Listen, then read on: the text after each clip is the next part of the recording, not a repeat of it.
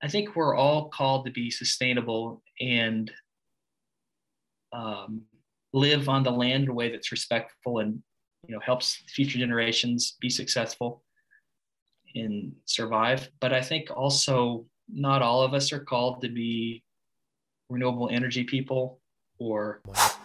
This is a Life in Motion audio experience, a podcast about travel, action sports, culture, and more. What's up, and welcome to episode 83 of Life in Motion. I've got John Childs with me, who is a regenerative agriculturist. Some of his projects include capturing methane from a landfill to power greenhouses and working on a tree, creek, and spring restoration project. I'm excited to learn why these projects are so important and how he makes them happen. First of all, John, thanks for being on the show today.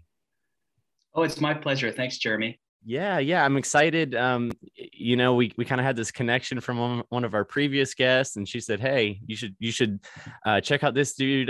He's doing some awesome things." So I'm excited to have you on and kind of learning more about that. But before we kind of get into all of your doing, kind of like what I mentioned in the little brief intro, let's start with who you are, where you're from, where you grew up, hobbies, those kind of things. Kind of what led you kind of into this lifestyle that you're in now.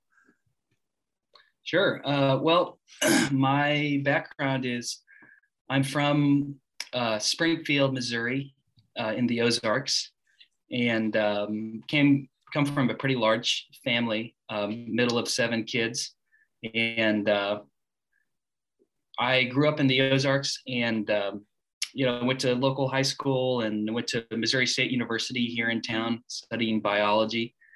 Did a lot of sustainability related things and started some sustainability club and did events. We did something called Ecapalooza, which was a fun music. I know. I love that name. I'm on the board for Springfield Community Gardens, and they sent a letter that said we're doing Garden Palooza. So I guess everybody's doing a palooza these days. So there you go. not as fun as the original Lollapalooza, but we do our best with sustainability and solar panels and stuff. Anyway, so I got involved with that. And so I've always been really interested in sustainability. Concurrent with that, I've had some great opportunities as a child. We lived in Springfield, but every summer my family would volunteer at a camp in Minnesota, a family camp. And so I think from an early age, working at camps and that kind of community participation, community building was really burnt into my DNA. And that continued for me, where I did a lot of that in college, where I worked in camps in California in the summer and after college at kind of regenerative retreat centers in Washington State and camp in New York. And I was an RA in college.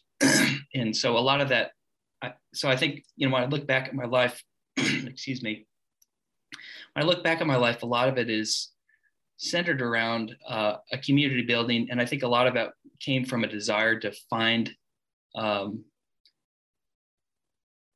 kind of create a community, create a sense of belonging. And so after college, I moved out west and was a part of a place called Holden Village, which is an off-the-grid retreat center in the state of Washington. Holden Village, the background is kind of interesting. It's a Lutheran retreat center that was once a mining town, an old mining town in the middle of the Cascades in Washington that was abandoned and then acquired by the Lutheran Church in this unusual circumstance and became a completely remote, completely sustainable, hydroelectric powered little mining village. So imagine the Swiss chalet mining village in the middle of the mountains with a bunch of weird sustainable hippie types. So I fit right in. So I spent a couple of years there doing their hydroelectric power and water treatment, driving a school bus of all things, which was terrifying on the snowy mountain roads. Oh, I'm sure. It was one of those places that I think, it's just like a small town. So you need a plumber, you need like electricians. And I feel like I was so unqualified to do all that stuff. The joke is, people want to know what's your qualification to be a plumber at Holden or a hydroelectric, and pretty much, well, if you have a pulse, you could do it. So I felt well qualified and did some really crazy stuff that probably is not OSHA approved, as they say. But I learned a lot. And I think the reason that I did that is, and this has been a trend for most of my life, is I don't know if you know the book Rich Dad, Poor Dad, which a lot of people read, that kind of talks about how do you look at the world and how do you see yourself as someone who can generate income for themselves and frame how you engage with business and work. And the book is interesting. And frankly, I read it. I was in Australia after college working on a mango farm, which was a whole adventure of comedy of errors. But I remember reading this book, and one thing that he talks about is work to learn. So whenever you do a job, don't think necessarily about, I need to make money, but think about, can I work? Can I learn something from this? And so that's been a big credo for me. So at Holden, I think I made like $400 a month, but I was learning a lot about renewable energy and systems there, and working with some really remarkable people that were not only skilled in what they were doing, but had a life philosophy that was I would say a gracious way of living on the earth that was community minded. And I think that was an equally important part of it. So I learned a lot about hydro. And then from that, I kind of decided that the jobs that I took was something that I could learn a lot from. So after that, I worked in sustainable kind of green construction in Hood River. And I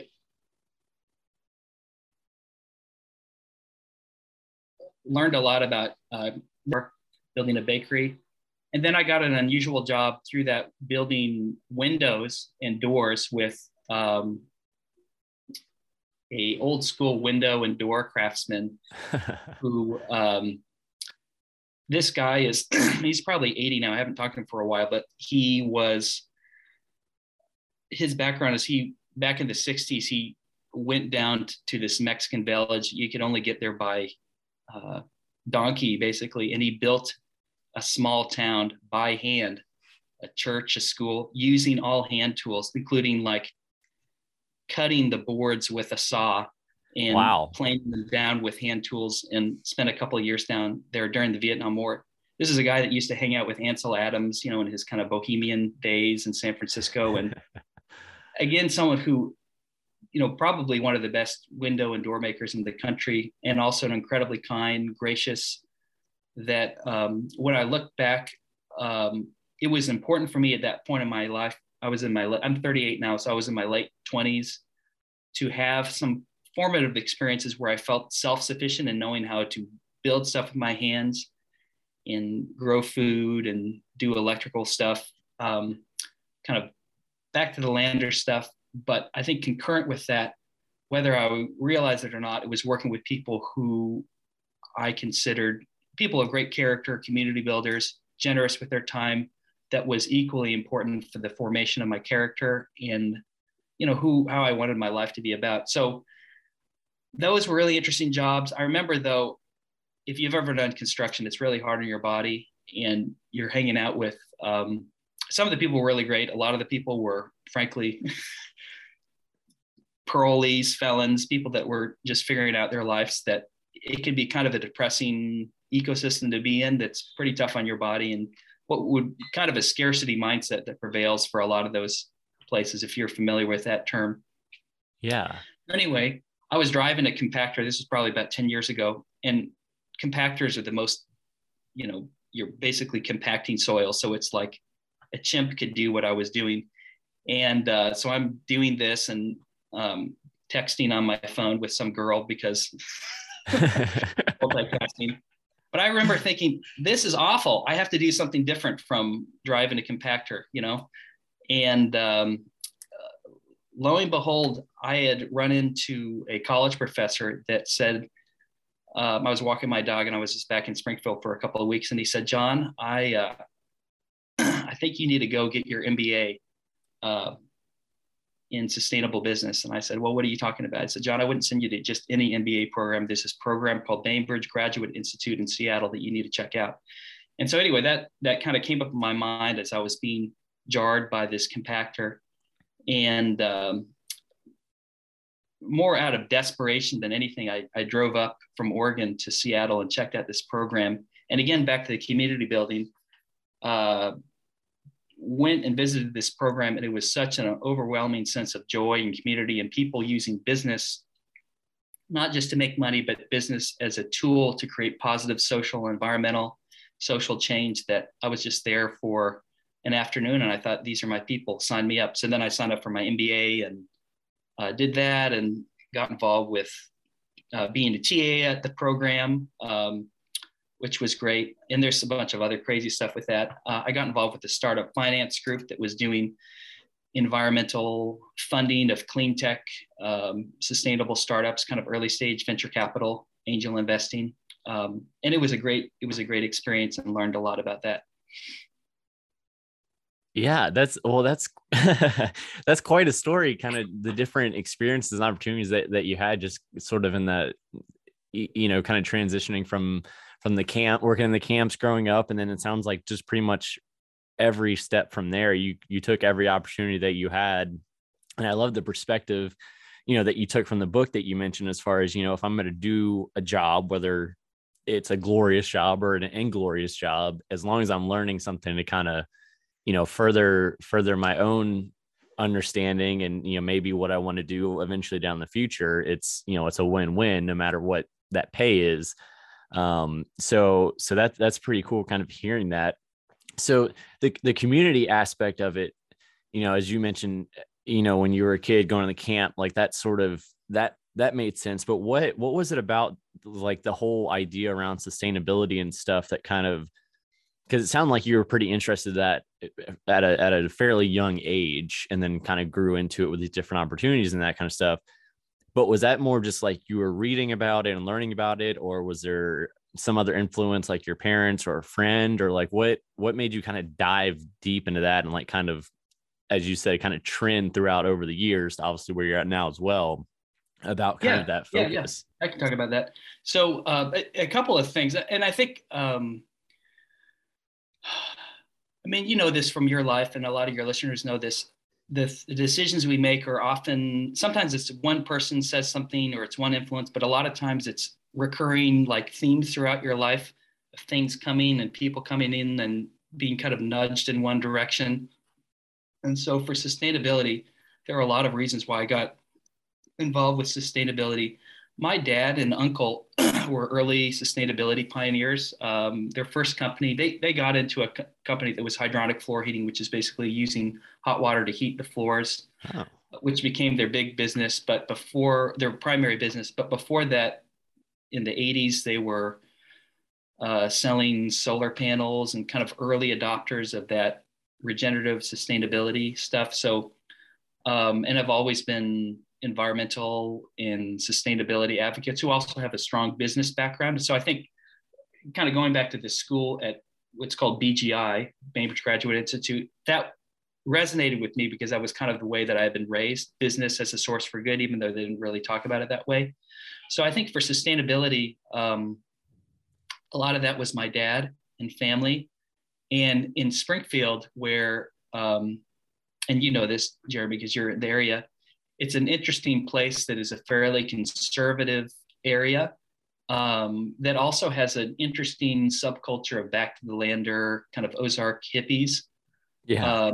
And so there was a strong cohort in Springfield, a small group of really passionate environmentalists and sustainability people that I just spent a lot of time with because of my family, that I think that was pretty influential as well. And I think it kind of goes back to the idea of working to learn. Another thing that I've learned is, just because I'm interested in a lot of different things, I could be happy doing any number of things, and I've done any number of things. And so sometimes the deciding factor is not really what I'm doing, but one, is it values aligned, but it's also like, who am I doing it with? And I've just found people in sustainability, regenerative food, community stuff are just really fun, interesting people to hang out with. But to answer your question, it was probably a big family influence. And then another thing was, I was, I think that in life, particularly when I was younger, I would have a lot of anxiety about what am I going to be when I grow up? And I still kind of think about that. What am I going to be when I grow up? But when I was in college, I was studying biology, and I had a professor who I really liked and respected, who was a cell biology person, and I worked in his lab, and frankly was really bad at it. I hated working in the lab, but I didn't have the imagination and creativity or the courage to think maybe this is not a good fit for me. I was just like, this is my major. I'm a biology person. I need to work in a lab, and I need to push through to become a professor, because my ego was telling me like, this was what, life could look like. Long story short, I basically failed organic chemistry, and I was in tears talking to my friend Keith, who's always been a good friend for me through college and through life, who's kind of an adventure guy himself. And I was just saying, Keith, what am I going to do? I can't do organic chemistry. And he was like, John, you have so many other gifts, community builder, blah, blah, blah, all that stuff. Be open to the world and things will show up. Anyway, the next day, my dad was telling me about this great climate change conference in San Francisco. And I'd worked in California the summer before. And I was like, well, can I go with you? Because I secretly just wanted to see my friends in California. I didn't really care about the conference.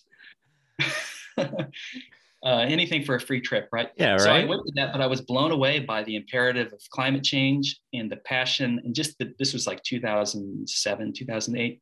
Like, we got to do something. So I think that rekindled the fire. When I got back, there was this, and she probably will never listen to the show, so I can be honest about this. There was this girl that I really liked who was into recycling, who was another RA at college. And I was like, I bet I could, embarrassing talking about, I bet I could get a date with her. And so we could get together and talk about recycling or some stuff like that. And so I called her up, and, shaky voice on the phone when we had to call people up on the phone. And she was like, who is this? And I was like, this is John. And I said, I want to get together and tell you about this conference I went to, and, playing it cool, and got coffee with her. So I had my ulterior motive of getting a date with this girl. Lo and behold, what happened was, turns out she was really into sustainability. And she was like, John, and she's also very, very persuasive, and still is. She's doing a lot of sustainability stuff. She was like, John, we need to start a sustainability club. And I was like, okay, I wasn't going to say to know that. But it turns out, and nothing ever happened. And, it was for the better for everybody. But that got me back into sustainability on the campus. And then we started our sustainability club and did the Ecopalooza. And I think that also was really important. So, another thing I've learned is sometimes our dumb ideas and intentions, often the universe intervenes and has other plans, and can even take our sophomoric ideas and turn them into something better if we're just willing to take the steps. So both family, girls, hanging out with people, those were all very important influences for sustainability, getting involved. And then there's other stuff, obviously, but that was an early influence for me. Yeah. And that totally makes sense. You got the girl, got the family, everything, that influenced it. And it's cool that your dad and your family was, like you said, kind of early pioneers of that. I mean, I was born in 91, so obviously I have no clue what the 80s were like. But when you said, they were working on getting solar panels up and stuff in the 80s, like I feel like that would, it was very ahead of its time, I guess. So that's cool, kind of had rooted in that. So you mentioned, you've been to different places, Washington, Oregon, Australia, all these various other places, kind of throughout that journey of, you realizing your love about the sustainability. So what made you end up coming back to Springfield after experiencing all those? Was it family? Was it you saw a better opportunity here, that you could bring all your experiences back here, or maybe it just was for no specific reason? But I'm just curious if there was something that kind of stood out to you to come to Springfield. And I also asked that because I'm actually a transplant from Virginia. I've been living here for about 8 years now in Springfield, but so I'm just curious what kind of opportunities you saw here coming back for what your sort of passion is? Yeah, no, that's a good question. So this was in 2000. So I went to school in Seattle for my MBA in 2012. And then I graduated in 2014. And then I worked for about 3 or 4 years there with an clean tech angel group. And so kind of startup finance for sustainability. And I was working for the school as a postgraduate TA. And then also doing construction too, to kind of pay the bills. So the thing with the angel group is a volunteer board position that I managed their screening and due diligence, which is basically companies apply, and I would pick the companies that would come in and manage the investment process for the people. So it was a great learning experience. Again, working to learn. I was learning a lot about startups and startup finance and entrepreneurship, concurrent with the teaching and the hammering nails to pay the bills. So I was doing that for a while and learning a lot, but was growing increasingly dissatisfied, I think, with being in Seattle and kind of where I was in life. I think with investment stuff for me, I think at a deeper level, I was learning a lot, and I had a certain, cachet because I was working in this cool emerging field, and I could say I was working in startup finance, which was basically true. But I think I felt a deeper sense of dissatisfaction of not being in the game as much, of creating stuff, building stuff. So I was just restless, actually. I wanted to contribute in a more substantial way of creating my own thing.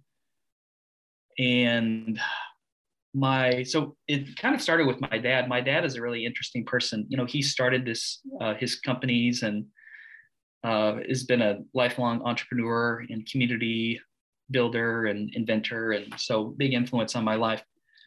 Whenever I was at the grad school, he visited me, my last semester just to check it out. And he loved it so much.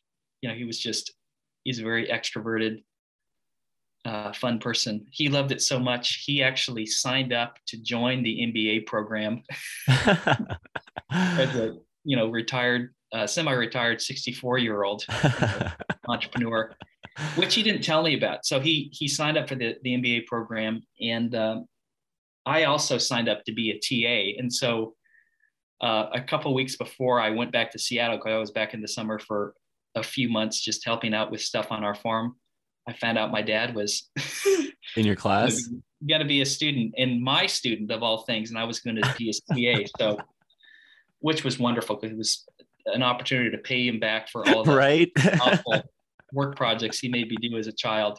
Bricklaying and painting the house and endless Saturdays raking leaves. So anyway, so in a weird series of events, my dad goes back to school and I end up being his TA and plotting my revenge. So that was a wonderful experience. And my dad loves to talk, and he's a, really masterful presenter, but I would, we'd have presentations where you have to do a 4-minute presentation to quote unquote investors. And I knew my dad would go over. So I ordered a stop sign from Amazon, for him. So whenever he went over, I would hold it up and I would say, Mr. Childs, your time is up, because in the real world, investors expect you to hold to this time constraint. And, he'd laugh and everybody would laugh, and, we would all have a good time. So he's very good natured.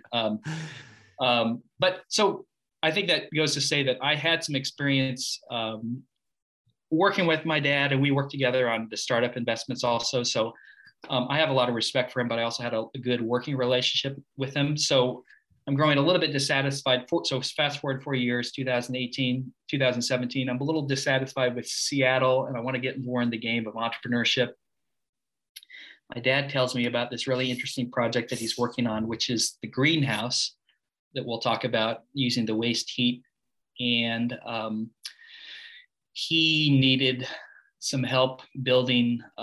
Whenever you do a startup, a big part of it is something called the pro forma, which is a financial model that basically says how much money you're going to make, how much money do you need. And it can be as easy as, something people scratch out on the back of an envelope, which is what a lot of people do, or it can be a little bit more involved, where you research and actually talk to people that would buy your product. So we wanted to do it right. And so he recruited me to come back to Springfield to work on this pro forma. And so I think my reason for coming back to Springfield was,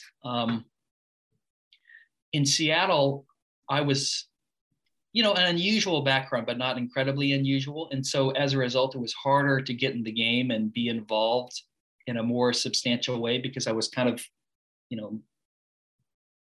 big, little fish, big pond. Coming back to Springfield, there was so much work, and there is so much work that needed to be done. With my skill set and my background and experience, I felt like I could add a little bit more value and really be a leader in a way that was important for me. And so, the Noble Hill project brought me back to the Ozarks.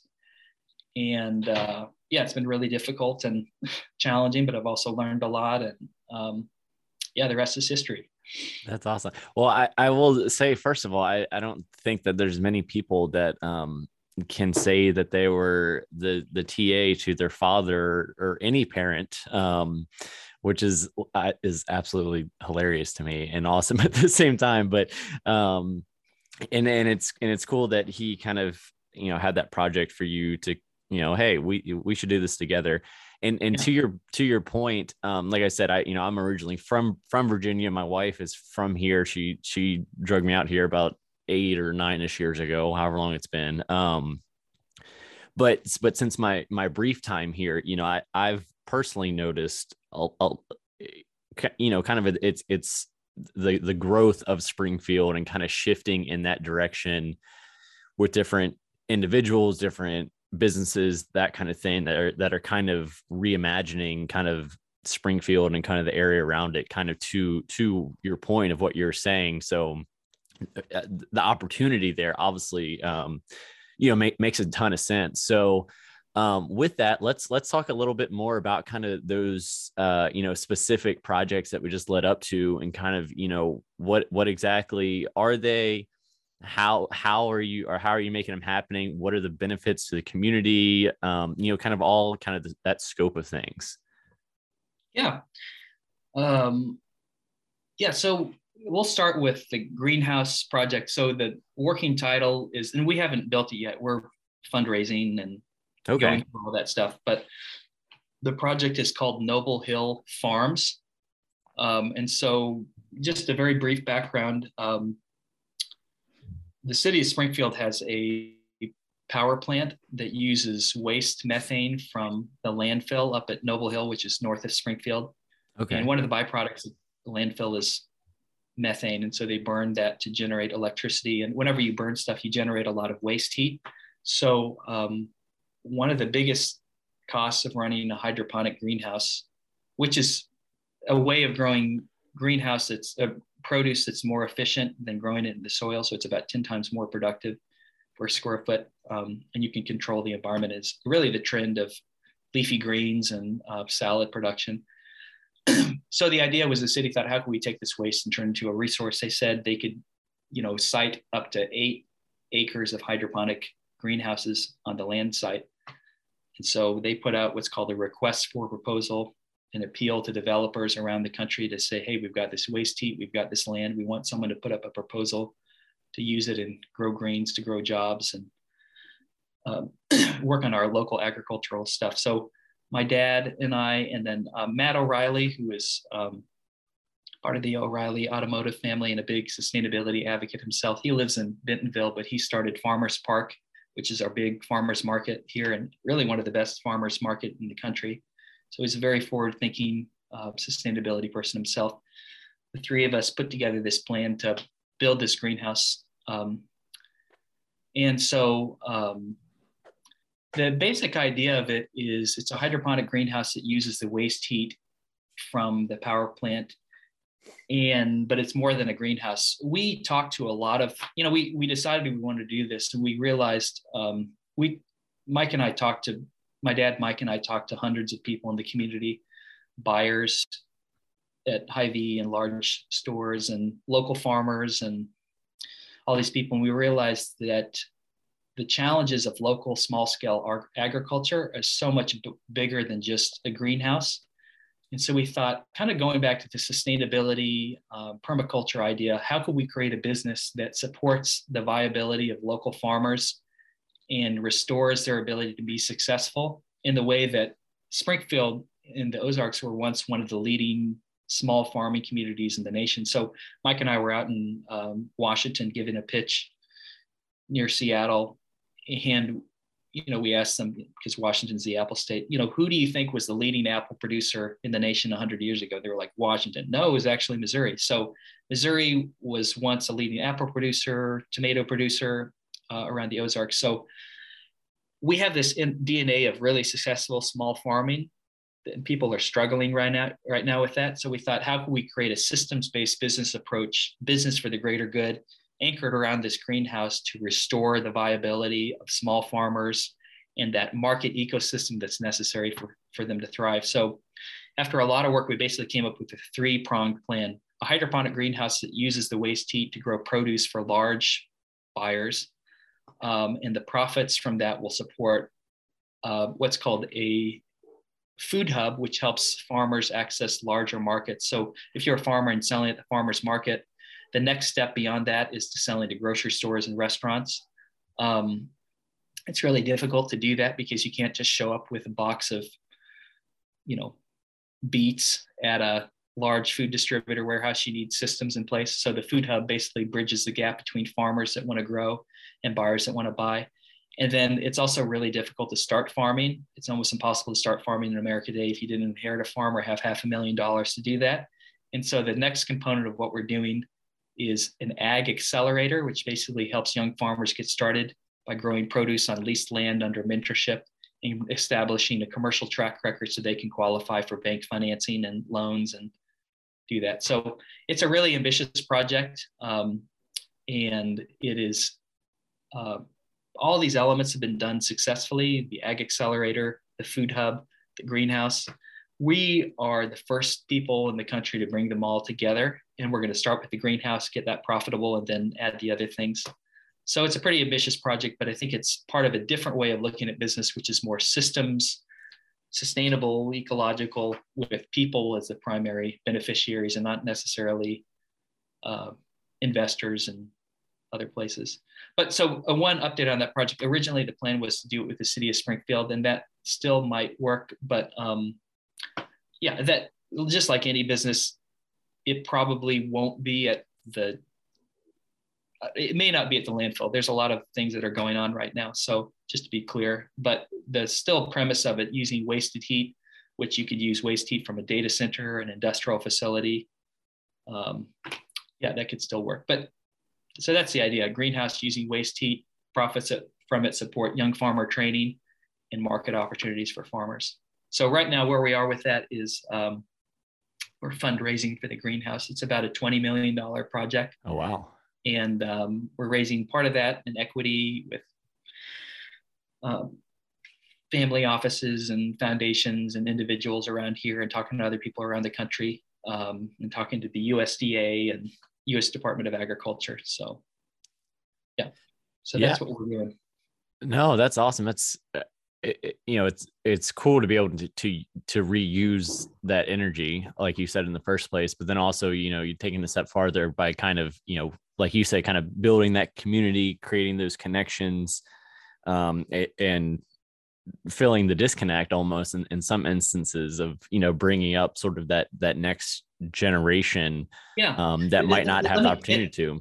Maybe I could just be in, because I talk about this all the time. Sometimes I need to fill in the gap. So a couple of things I think about with this project, why I think it's interesting, is that using waste heat and unused land, that is something that what we're doing is transforming wasted resources into jobs, into food, into new opportunities.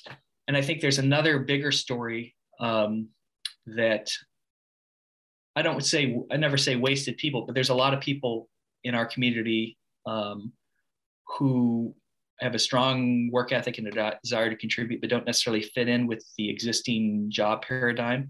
That for a lot of those people, working in a greenhouse or working in farming can be very therapeutic. We talk to teachers at Springfield Public School District. There's a lot of young people that kind of struggle in a classroom setting, that whenever they tell us whenever they visit a farm or a greenhouse, it's like a whole new kid that becomes alive. And I think realizes on a deep level that even if they struggle in class, there's something bigger for them that might involve farming or working in a greenhouse. And so I think why I'm passionate about this, kind of going back to the people, the greenhouse, the business is a tool to help people live better lives. We want to create opportunities to realize, to kind of amplify the unrealized potential of young people and people in rural areas to have meaningful employment and entrepreneurial opportunities, that we're not just transforming wasted resources, but we're helping realize the potential of people who otherwise, might struggle finding jobs. So that's the big part of why I do this, is creating opportunities for people, and why I, frankly, we've been working on this for 4 years and a lot of hair loss as a result of it. Well, I mean, and to your point, you got to have that passion behind it. And that's awesome too, trying to switch that mindset for the younger generations that might not know that they might enjoy that. And I love the point where you bring up, well, maybe so-and-so isn't good in school, but they might be good doing this, or they might be doing, whether that's like a trade, or in this case, working with their hands with the farm and the greenhouse and that kind of stuff, that there are other opportunities kind of outside of that realm of, what typical school might look like. Cause it doesn't look the same for everybody, if we're being honest with, but to your point, that doesn't mean that those individuals can't make an impact. They can't contribute to their community. They can't do something that they can't find their own passion because of X, Y, and Z. So giving that opportunity and working with the schools, like you said, and getting that feedback, at least, that's actually a really awesome perspective to take it to, as well. Cause then it's just kind of all encompassing from that aspect. Yeah. There are no wasted people. Everybody, I think the whole idea from sustainability, one principle of permaculture, which is a form of like living on the land and planting trees and kind of working with the land, is that in ecosystems, waste is always food. And so, part of it is like, we are living in a crazy time of climate change, and it's just going to get crazier. Like one reason I left the West is, frankly, the smoke was getting so bad. I couldn't handle it. And now it's to the point where in the summer times, you just can't go outside sometimes.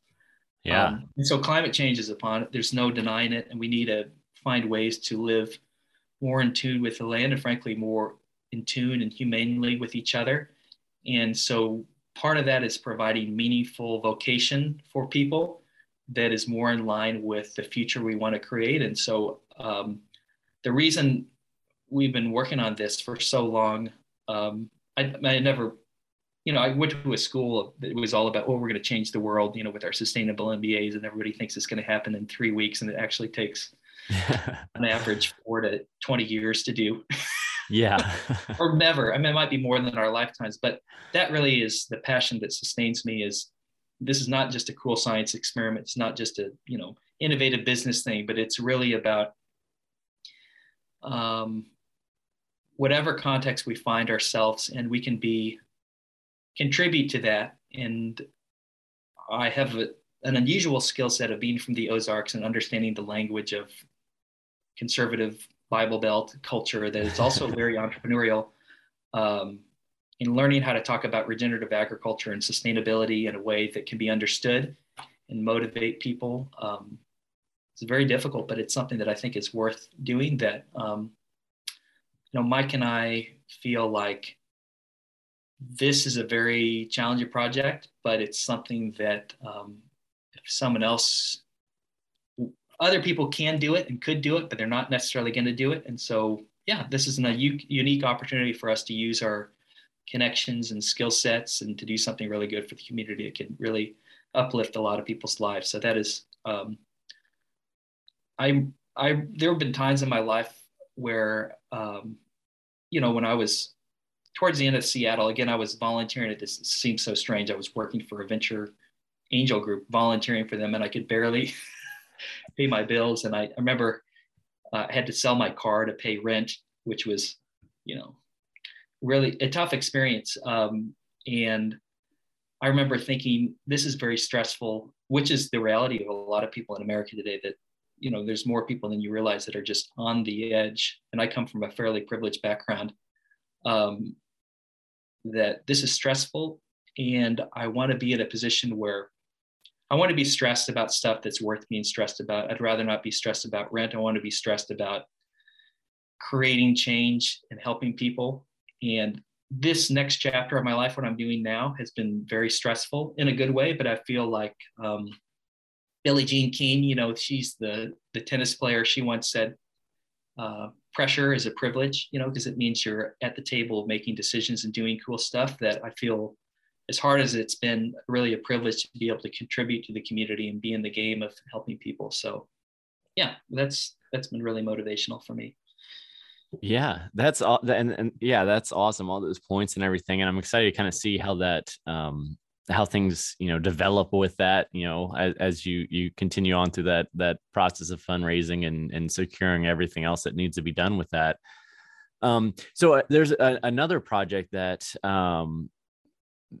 that Marissa had mentioned as well, as was it a Tree Creek and Spring restoration project,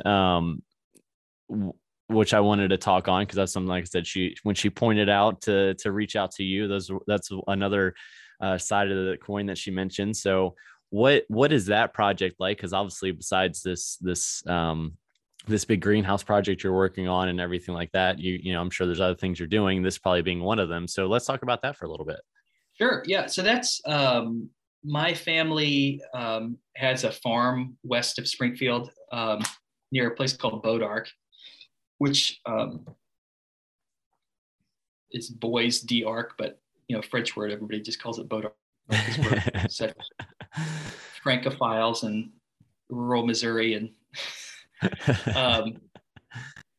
but yeah, Bodark is just a small, I think there's like 4 people that live there, but we have a farm that is a really interesting property. It's been in the family for about 40 years. My grandparents bought it. My dad, who I've been working with, used to be a timber framer. So he built this really cool timber frame house. And it's a beautiful land that has springs and caves and creeks and pasture land and all kinds of really interesting ecosystems. My Uncle Dan built a LEED platinum home about 10 years ago. And I worked on that, doing some of the heating and cooling on it, which was, again, speaking of being an unqualified, working on probably the most complicated residential heating system in the country. And I'm not exaggerating, because there was a lot of really crazy stuff. Anyway, so there's been a lot of, glorified science experiments around sustainability, and, my dad and uncle being such entrepreneurs and inventors and kind of wacky, eclectic people. And I mean that complimentarily, because I'm kind of in that boat. So anyway, the farm has become this place for us to experiment with different ways of living on the land. And so the website you can check out is called Rockspan Farms. And I'm sure you'll have a link in show notes or whatever, but that is the website for all of our family's kind of ecological farm experiments on this property. So you look at the farm, the background of it is really interesting. Archaeologists tell us that, people have been living on there, and there was a village site there up until for about 10,000 years. So we think about our role on the land. We are just, the next step of at least 10,000 years of human presence and ecological stewardship. And so the way that we think about the land is, how can we take this, kind of like Noble Hill, how can we take this resource and not own it, but honor it and engage with it in a way that is not just sustainable, but what we call regenerative, healing the land and restoring it after, the last 100 years, which has been people running cattle and abusing it. And so we kind of see ourselves as stewards and like rehabilitating it. So I don't do a lot of work on the farm, to be honest. That's more my brother's purview, and you could talk to him. He's a really fascinating tree farmer and musician. But basically what we're doing is a lot of what's called riparian restoration. We have a lot of creek property, and doing stuff with the Department of Conservation to restore that waterway and keeping cattle out and just kind of letting the land restore itself and to be more the way it was 200 years ago and before. We're also doing a lot of, one of the trends of food production is a lot of our nuts are grown in California. And you know that California is running out of water and facing just devastating supply chain issues that are just going to get worse and worse with fuel prices and labor crises and water shortages. That part of what we're doing is showing people how to use their land in a more regenerative way, but frankly, in a more profitable way with specialty nut production and walnuts and different things like that. I think one thing that's really exciting about that is that Roxman Farms is not really intended to be a production farm where we're maximizing the food that we're growing. But I think, like I've heard people talk about sustainability, and some people talk about sustainability like it's like you're going to church and, you know, you got to do this or else the earth's going to burn up, and won't you feel bad about that? So there's this guilt thing.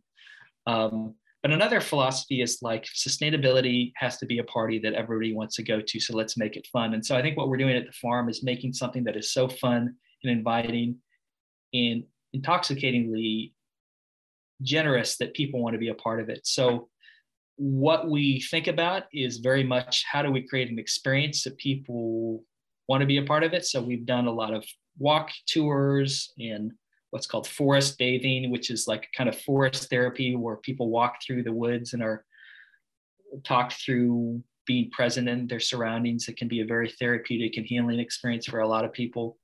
My brother has done, the tree farmer has been planting trees. He did this thing called, if you go to the website, there's something called Tree Hinge. So he's planted this 400-foot wide, 500-foot wide tree planting that's a series of concentric rings. And when you walk through it, it's, I don't know if you're familiar with a labyrinth, which is a form of meditative walking where you kind of walk through this maze and like think and contemplate. And it's a big thing in Europe and kind of Celtic Christian cultures. So this labyrinth basically of trees you walk through, and it's going to change through the seasons of different plants growing and planting, and you can pick the berries as you walk through. But the idea is an ecological future that's food producing, that is also an intoxicatingly fun experience. So creating a sustainability vision that's not only makes money and is sustainable financially, but also is fun and experiential. So I think that's been a lot of the anchor of our experience, of our stuff is, you know, pizza. We have a pizza oven doing pizza parties out there and walking around and inviting people out and convening people. That the food is important, the growing is important, the experience is important, but it's really about showing people what's possible. And I think, again, like it's less about the land, but it's more about the attitude that we take to any land, that anybody could do this, and that, you know, there's a certain amount of resources we've invested in, but that nothing is, you know, we live in an area with Bass Pro, and Johnny Morris, who's the president of Bass Pro, is doing some really crazy stuff everywhere. And he spends millions and millions of dollars on that. And that's cool. But I think when people look at that, they say, I could never do that because I'm not a billionaire.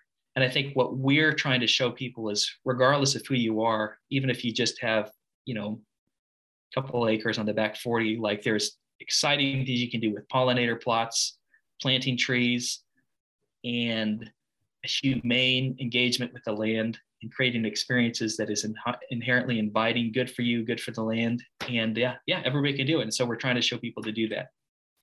That's awesome. And I liked your kind of analogy, your church analogy there, because, you know, I feel like when you talk, when people, not you, but when people talk about sustainability and protecting the environment and that kind of stuff, you know, a lot of people, and maybe they don't, but, you know, think of people rallying in front of, you know, crazy hippies, you know, that are, you know, just kind of shaming you or whatever, which to your point isn't the case.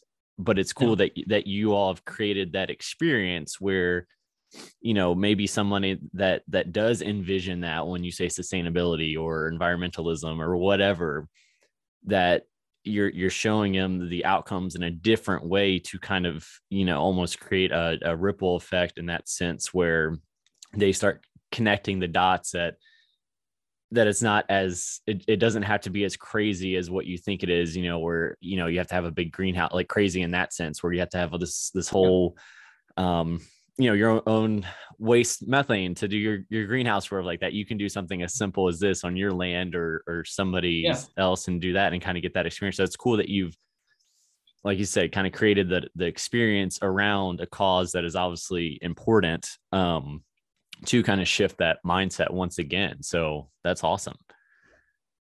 And I think, and one more thing about that, I think a lot of it comes down to kind of an experience storytelling, experiences as a storytelling experience. And going back to the camps, like hospitality, like I haven't really worked in restaurants, but hospitality is a big part of what I do. I also host a lot of, you know, when we're not in the middle of a pandemic, do a lot of potlucks, and my brother and our roommate and a bunch of volunteers have been doing these kind of immersive theme parties that are like, we call them air glows. And so we did a time travel party right before the pandemic that was an immersive theme party that was, you know, an Egyptian dance temple. In the back was this cave that we built. It was as crazy as it sounds.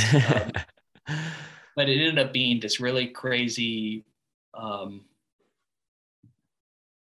immersive experience that was anchored around hospitality, that creating space for people to have fun and also be themselves in a safe way. And I think with everything I want to do is I want people to feel safe. I want to be seen. I want them to feel like welcomed. And I also want to blow their minds, honestly. Like, and I think when you create a sense of hospitality coupled with a sense of wonder and remarkability, people notice that. And especially in a way that is empowering, that they recognize that not everybody has a farm, not everybody has a tree farm, not everybody has a greenhouse, not everybody wants to plan a party, but everybody has something to contribute, that they start to reimagine their own lives, that maybe they can create cool stuff too. And so doing it in such a way that it's accessible and people can volunteer and be a part of it is also really important for me. Yeah. No, that's great. So to that point, sort of, you know, one question I always like to ask our guests is kind of one piece of advice for our listeners.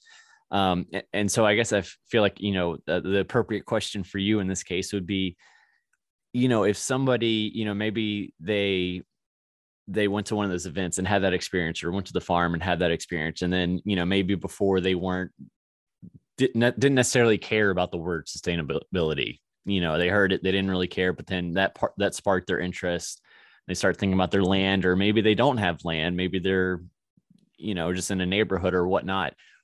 What would be, I guess, the piece of advice that you would offer them to kind of get started in that sense, you know, whether they have land, whether they don't have land, just to kind of start, you know, making those steps, you know, towards that, understanding the benefits, which would of course also kind of create a ripple effect within their friend group and their family and that kind of stuff as well. Is there, like, what is the simplest way, I guess, to get started in that sense? There's a couple of ways to answer that. I think on a very practical level, there are always opportunities to volunteer if you want to get involved in like gardening or sustainable agriculture. Like here in Springfield, there's a group called Springfield Community Gardens that I'm on the board of it. And we have 20 community gardens that grow food for food shelters and residents. And these are small community run gardens that are sited at, you know, at churches and in parks and at schools and in hospitals. And so that's something, Springfield Community Gardens is something you can be involved with here in Springfield as a volunteer. And just starting with that could be a really great way to just get involved. And wherever you are in the country, there are things like that. Volunteering at a community garden is a really great way to plug in with people.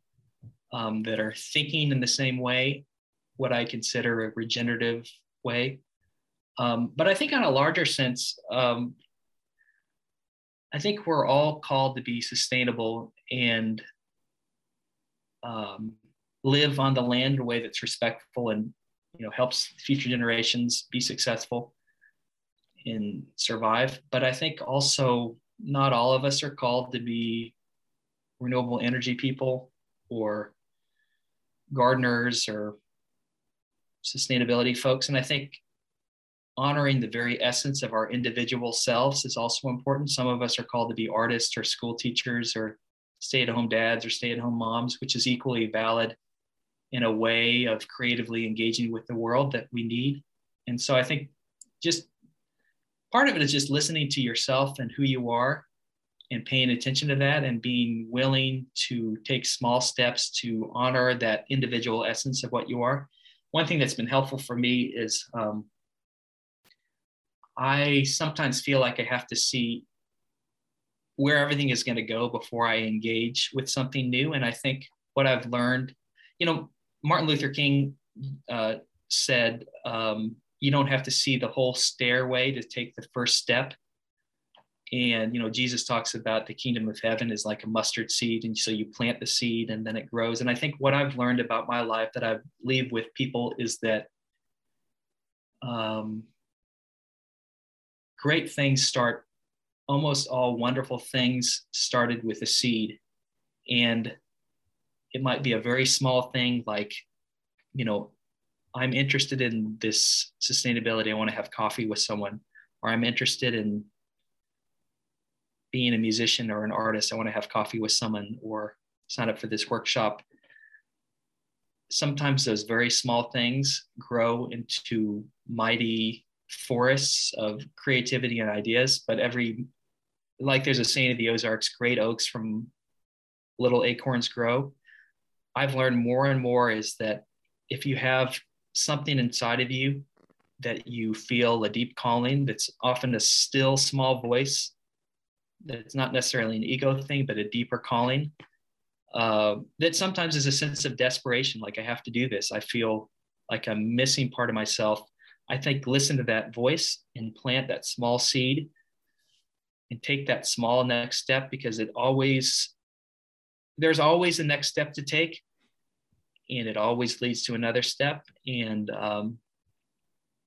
be willing to listen to your life and embrace that. And I think honestly with Noble Hill, and I see myself as an artist. I do a bunch of other woodworking, creative stuff, and these theme parties are also an artist thing. And the big reason why I've done that the last couple of years is that I recognized that my essence was an artist and I needed to take small steps towards that. And I see sustainability as an art project too, basically taking something difficult and creating an interesting answer versus like a yes or no answer. But everything starts with a small step, and being brave to take that and not feel the need to, don't be diminished by the smallness of it. Just take that small step. And I think you'll be surprised where that leads you. Yeah. No, I love it. I think all that's very important, no matter what, whatever your passion is, as far as, that small step to kind of get you started.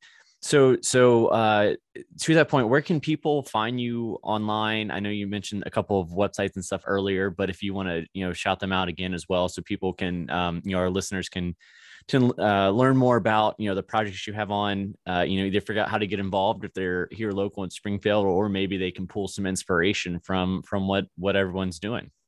Sure.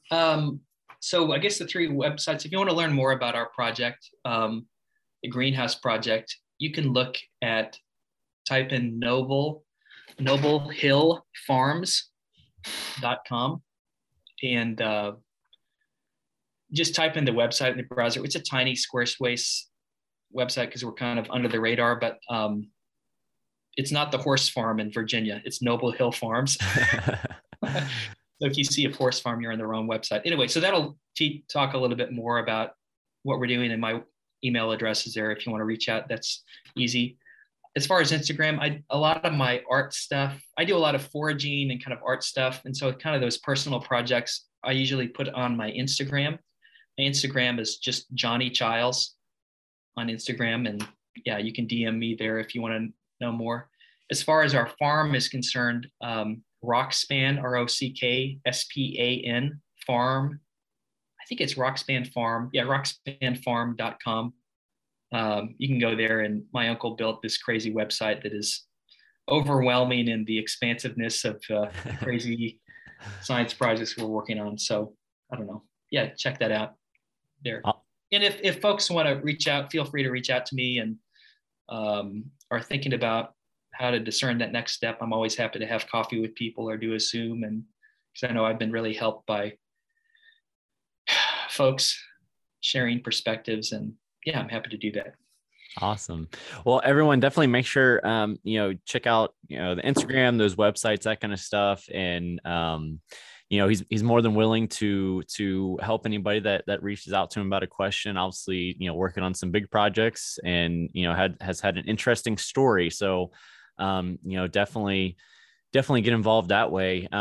But John, I thank you for taking the time and kind of explaining kind of the story, over the past couple of years of how you got where you are and the impact you're meeting or making. And I'm excited to kind of see what the future brings and how you're able to continue to grow here in Springfield.